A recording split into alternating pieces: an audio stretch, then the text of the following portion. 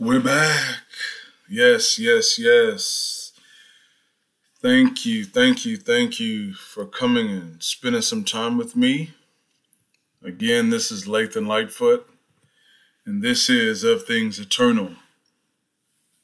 Our goal is and will forever be to level up our biblical literacy so that we can be equipped with the tools to discern truth from lie, doctrine from deception. Yes. Yes, it has been a minute. My deepest apologies. Again, thanks for chopping it up with me today. You know how it is. School, work, holidays, the whole nine. Poses some complications in recording. You know, it's all good though. We're here. That's what's most important. So we're just gonna get right into it. Something very interesting happened. Not to me, but something I was involved in as I was moving through the Twitterverse. Yes. I know. The Twitterverse is crazy. There's nothing positive that can come out of the Twitterverse. I get it. I get it. However, one thing that I do use the Twitterverse for is to gain some insight on different views, particularly on views on Christianity as a faith in general. I use it to gauge people's views on Scripture, whether or not they value Scripture, different sects within the Christian faith, different vantage points within it. So that's what I do. I just kind of skim through the Twitterverse and try to figure out what's going on. Trying to figure out, what people think, what they see, what's interesting to them, And the reality is that for the most part, it's a positive experience. But every now and then, I come across some people that, have some views that are, questionable. Things that I want to engage in and exactly try to figure out where they're coming from, right? And sometimes it's a learning experience for everyone involved and people who, observe the dialogue, the back and forth. I don't call Twitter dialogue, 120 characters, something like that. Not really a dialogue, but it's still a back and forth, right? So, so it just is what it is, So, so I engaged with an individual, again, no names here, we don't do that. I engaged with an individual whose view on faith and how the faith is applied practically just kind of made me pause. It was very interesting to me as I was going through this person's thread, as this person was dialoguing with other people, and then I started looking at this person's profile and kind of getting an idea of where this person was coming from, how this person's view was shaped, and it was really interesting to me. And so I decided to engage, and try to have a back and forth and a conversation to not only gain a perspective, because clearly by what I was seeing in the comments and stuff like that, there's several people that saw things the way this person sees it. There were several people who shared this person's view on how Christianity should be applied practically in the real world.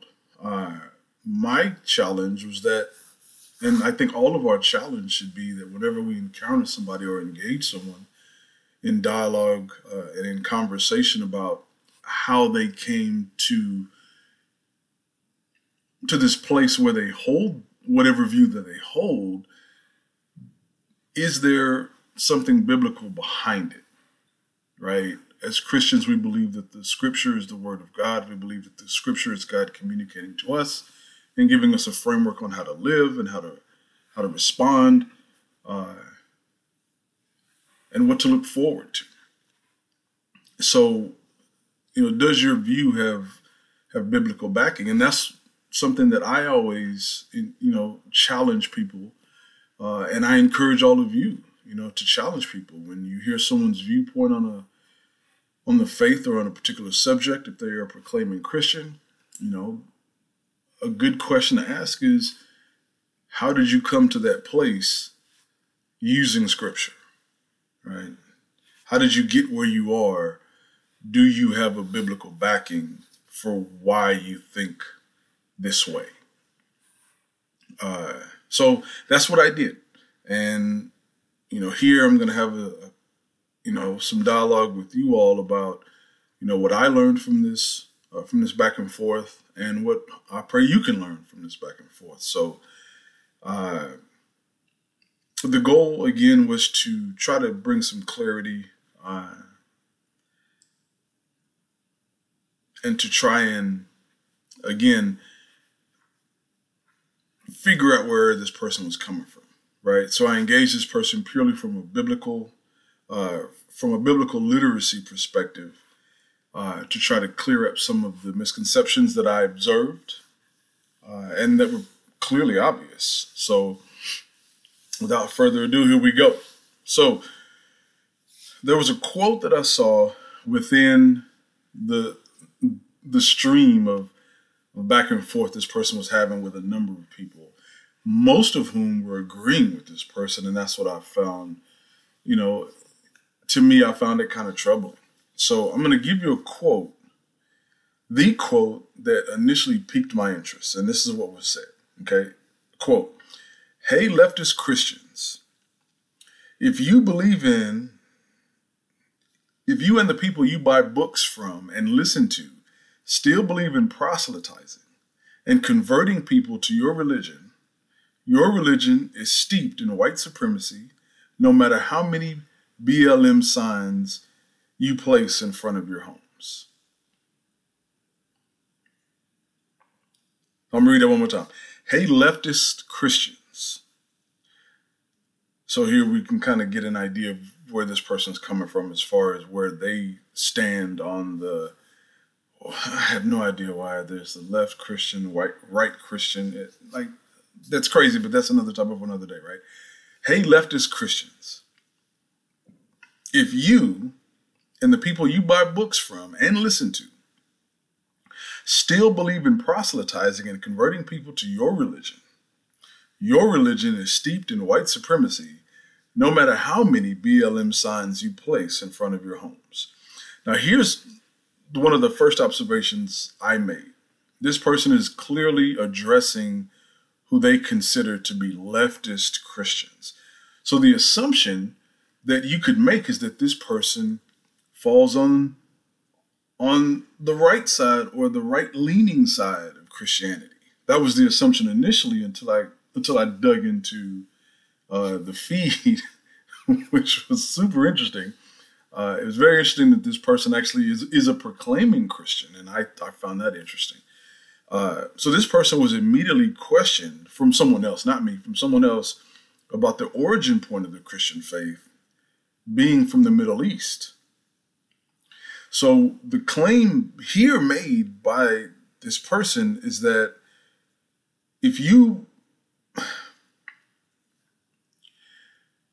that there's something inherently wrong with proselytizing and converting people to Christianity. This coming from a proclaiming Christian. Can we not see how that's problematic, right? Just right off the bat, that's problematic. It's, but we're going to move forward. So this person was questioned about, basically saying, hey, how can you make the claim that Christianity is steeped in white supremacy when Christianity was born from the Middle East? That's the origin point of the Christian faith. And without going into too deep of a history lesson, when we really look at it, right? Christianity, how can I say this? European Christians made up a fraction of the number of worldwide Christians that existed in the first 5 to 6 centuries.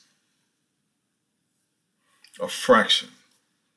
If you follow the Silk Road and how Christianity journeyed eastward, all the way to Japan, that far east from its origin point in Iran, Iraq, Israel, the Middle East, a fraction of the original Christians were Southern European, eventually moving into Northern and Nordic European.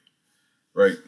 So the implication made by the initial person was that if you believe in proselytizing and converting people to your religion, then you need to understand that this religion you're trying to convert people to is steeped in white supremacy.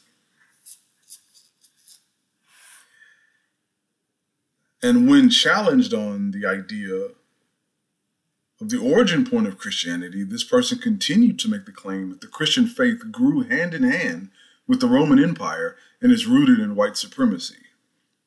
And that there is a reason, quote, there is a reason that Jews do not proselytize and that Jesus never proselytized or attempted to convert people to his view either. So initially, my thought, without being rude, I didn't say this, but without being rude, my initial thought was, has this person ever actually read the Gospels? Has this person ever actually took time and spent time in Acts? Because that's what those books are all about. Conversion, spreading the word, right? But again, like I was saying earlier, we do not want to engage people with our own personal views when we're trying to examine their views, right? If they're proclaiming Christian, you want to examine their view with the scripture. You want to keep your personal views out of it because the scripture is truth. The Bible is truth. God's word is truth. Truth is not subjective. Truth is objective, right? So yeah, these quotes that are here, these are real. Like I'm not making this. I say this every single episode. I say I'm not making this up. I'm not making this up. You can't make this stuff up. And again, what I find so interesting was that this person was claiming to be a Christian. So proselytizing and evangelizing are inherently bad and should be avoided by and large from Christians, following the example of Christ himself and his disciples and the apostles, that we shouldn't spread the Christian faith. The implication here is that as Christians, we should just passively sit around, keep our faith to ourselves, and pray that the Lord reaches everyone else and converts, and he does the work to convert people to Christianity. Right? One of my professors, Nancy Piercy, does some great work on this view when she analyzes the fact-value split. And not to get too deep into that, but essentially the fact-value split is the idea that science is fact, faith is value. Fact is objective, faith is subjective, and to be held by individuals to themselves, it doesn't have a seat at the table of public discourse. Your faith, your belief structure, your morality, your moral values, your system should be kept at home behind closed doors. And the facts are to be left to people in the STEM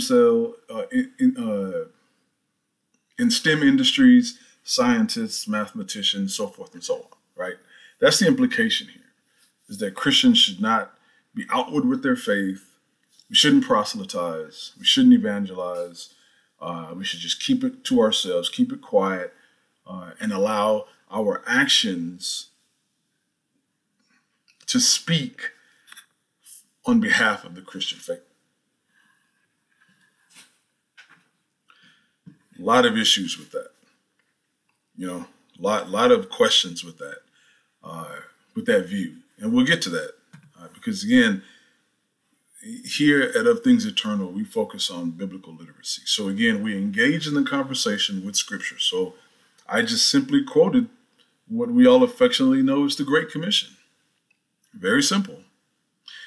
Matthew 28, 19 and 20. That was the response that I gave, my 2 cents into the thread, so to speak. And I was quickly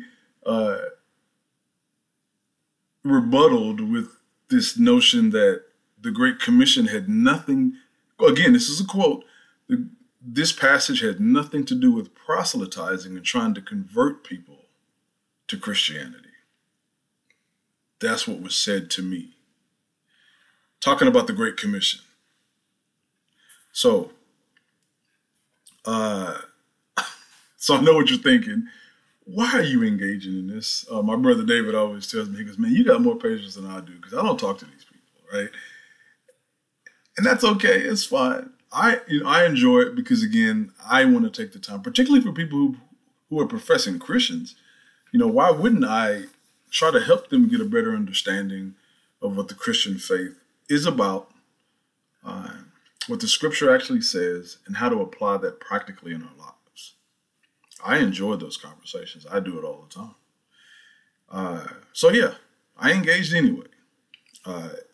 And we're going to get to a couple of reasons why I did that. But first, Salah.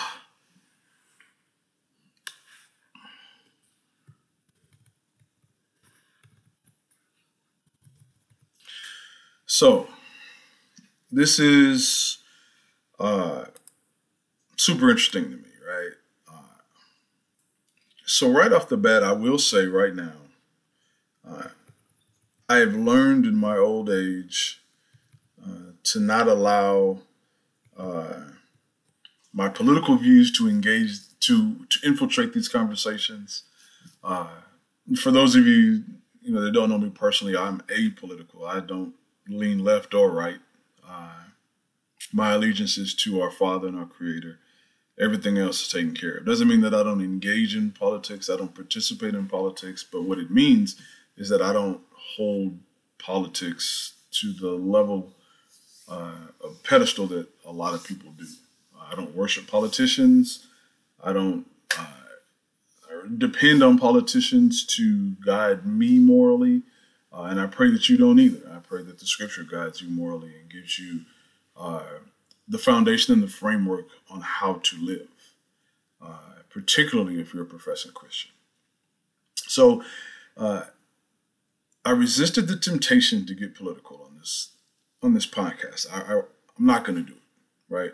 I'm just not going to do it. However, one thing that I did notice about this individual who I was engaged with, as I was going through this person's profile and the number of feeds and conversations that they engage with, it kind of reeks. This person has bought into a form of liberation theology, even though this person was quote unquote calling out leftist Christians. This person seems to be on the progressive side of Christianity. Me personally, I have issues with the idea of progressive Christianity because the implication there is that Christianity is changing, and it changes and adapts to the culture, which questions God's sovereignty. That's a theological conversation that we'll have on a different day. One of these days when I get my bro Dave on here, we'll actually have more of a deep theological conversation about sovereignty and what that means in our culture today. That's a conversation I'm actually really looking forward to having. And as I start getting guests on here, we'll start having more theological conversations, and we'll kind of get into what the scripture actually says about stuff like that. But with that said, I do resist getting into political conversations, particularly on this podcast. I'm not going to do it, right? I'm apolitical.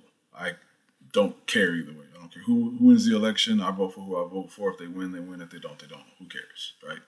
My allegiance is to our Creator, and that's that. So, with respect to the comments made, with respect to the ideals held by this individual concerning how Christians should apply Christianity practically in their lives, I'm going to resist the culture's attempt to demonize evangelicalism.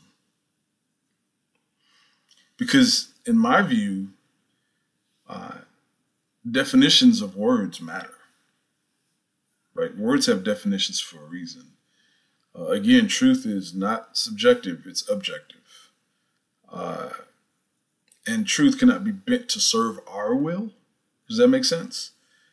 We can't just rework the definitions of words to suit our own cultural or political agendas, how we feel in a moment, what our emotions are telling us. It doesn't work, right? And we have to resist the temptation to do that. I see the culture's attempt to demonize evangelism and trying to link evangelism, like this person said, linking evangelism to white supremacy. So I think it's important right off the bat to actually get the definitions for the terms being thrown around by this person in that thread.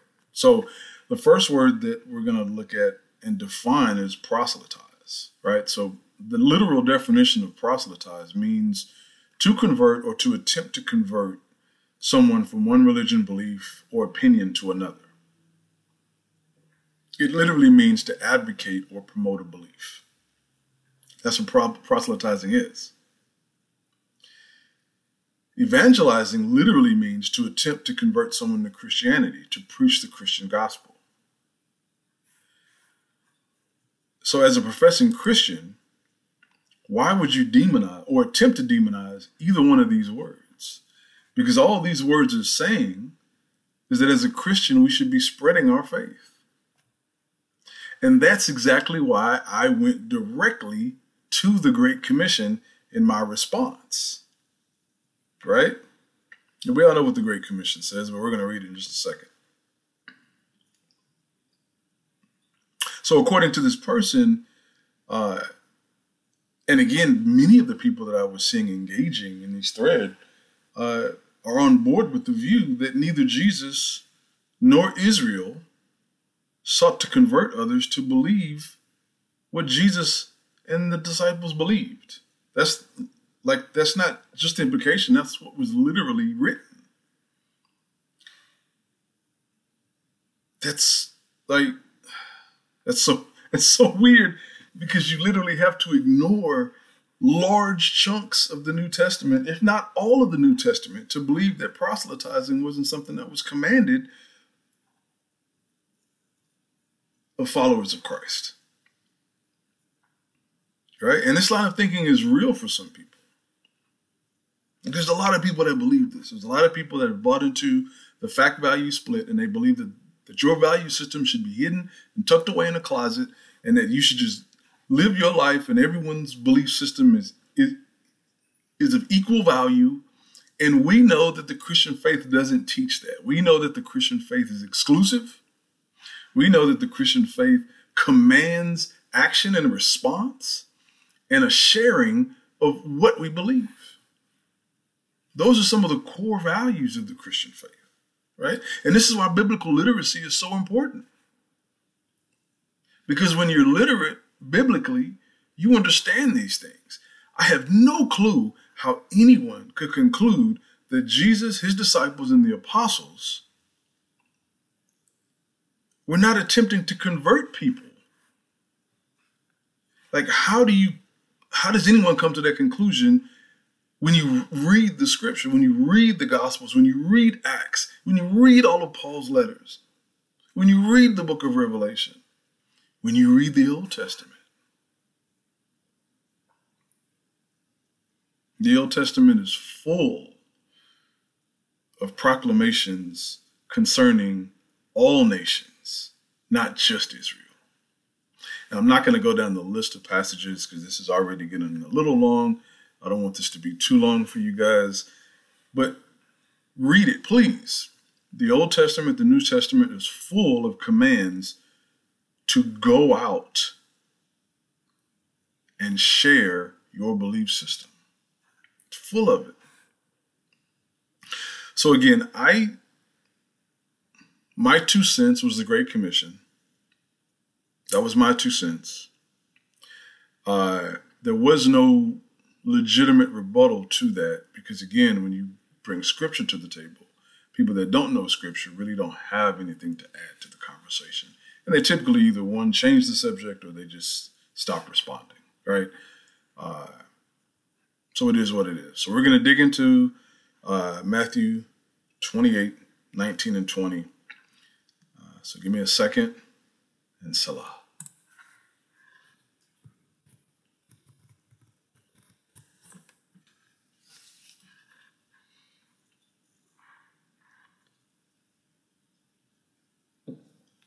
Yes. So here we go.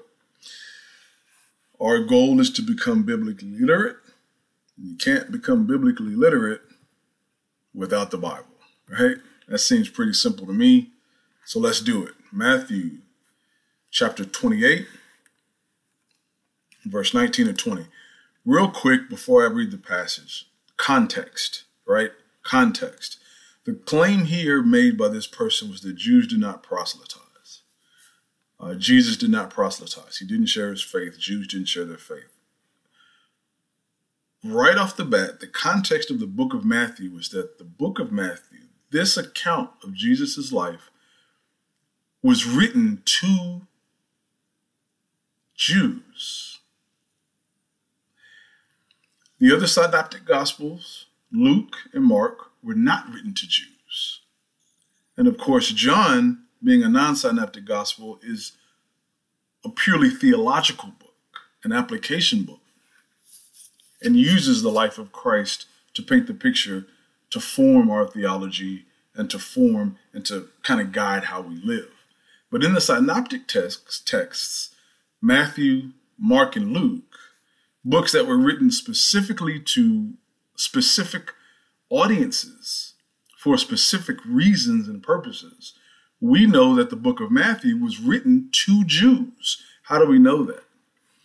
We know that because we go to Matthew chapter 1 and we look at the genealogy written that leads back to Abraham. Why is that important? Because the genealogy of Christ that leads back to Abraham was only relevant to Israelites. Where in Luke, the genealogy of Christ is traced back to Adam, because Greeks would not care about his genealogy leading to Abraham. It didn't matter to them. So there was no reason to talk about that. But Jewish people, in the attempt to validate Jesus as being the promised Messiah, first of all, he had to come from the line of David. Furthermore, he had to come from Abraham. Otherwise, Jewish people, even though they rejected him anyway, but that would have immediately disqualified him from being the promised Messiah. So that's how we know, that's one of the many ways that we know the book of Matthew was written to Jews specifically. Now let's go to the Great Commission. Again, the original audience of this book was Jewish people, Hebrews, the nation of Israel. Chapter 28, verse 19. And I read from the Lexham English Bible.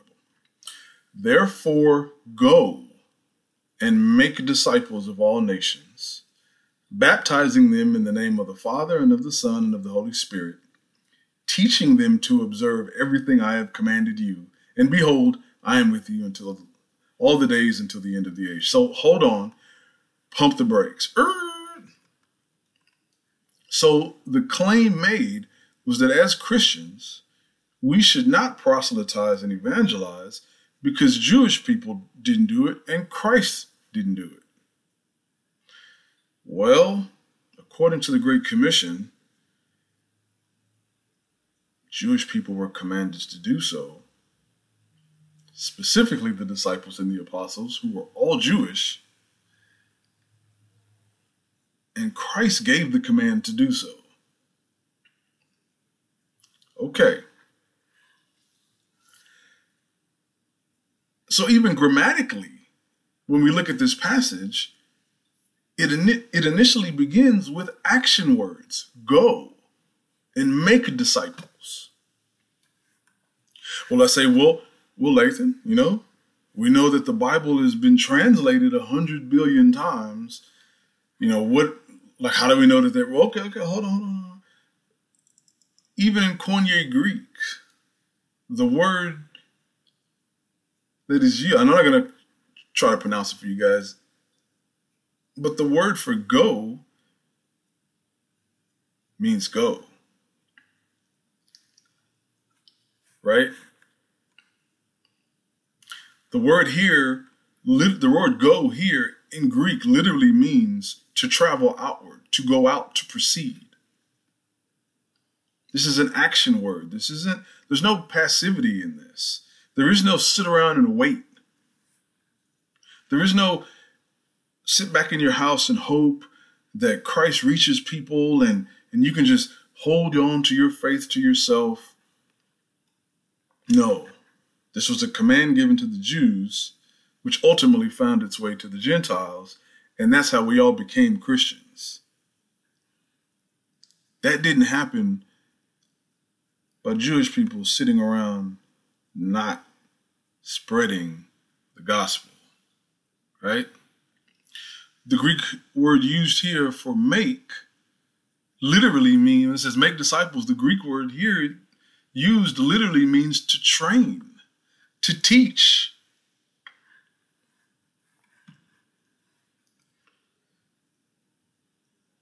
So what are we talking about? Right? Like I don't get it. Right?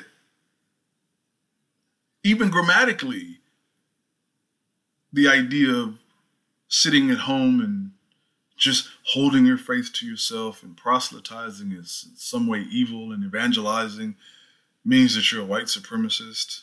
Like, it just doesn't hold up when you look at the text. It just doesn't. It doesn't hold up.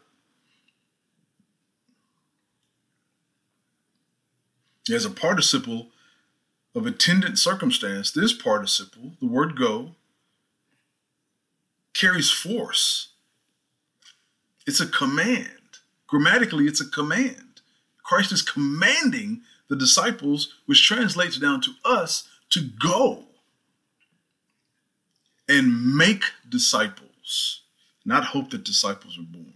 Not hope that people become. No, go and make disciples of who? Of all nations.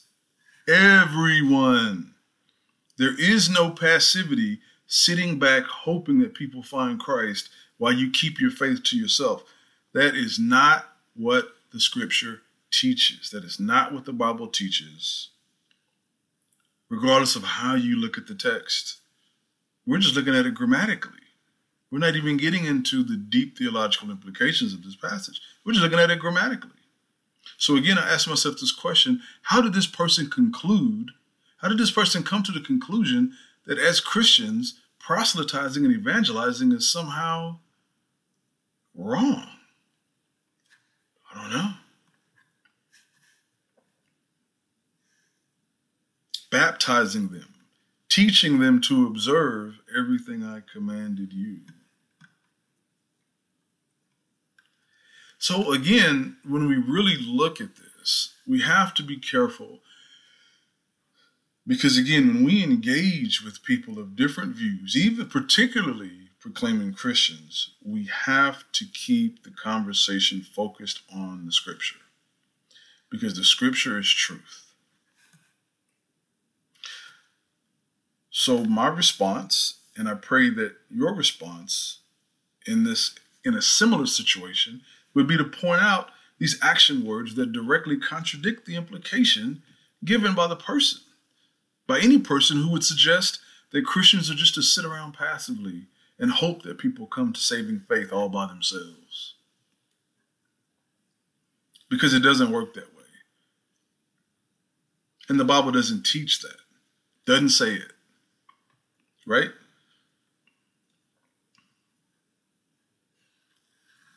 We should keep our faith, the idea that we should keep our faith to ourselves and follow the example of Jesus and his disciples and keep quiet about Christ's atoning sacrifice for us, right? The sacrifice he made to bring us back into right relationship with the Father. The problem is that the Bible doesn't teach that. So how does this person come to that conclusion? And like I said, when you approach people, when you implement the scripture into the conversation, one or two things happens. They change the subject, or they just stop responding. Right? And that's exactly what happened. Once I started talking about grammar and what the Bible actually teaches, I stopped getting a response. And that's okay. That's okay, because my hope was that the people who agree with this person saw that interaction and said, wait a minute, how come you stopped engaging with this guy? What's the deal with that? Right? So all of us, we have to recognize that it is time to take action.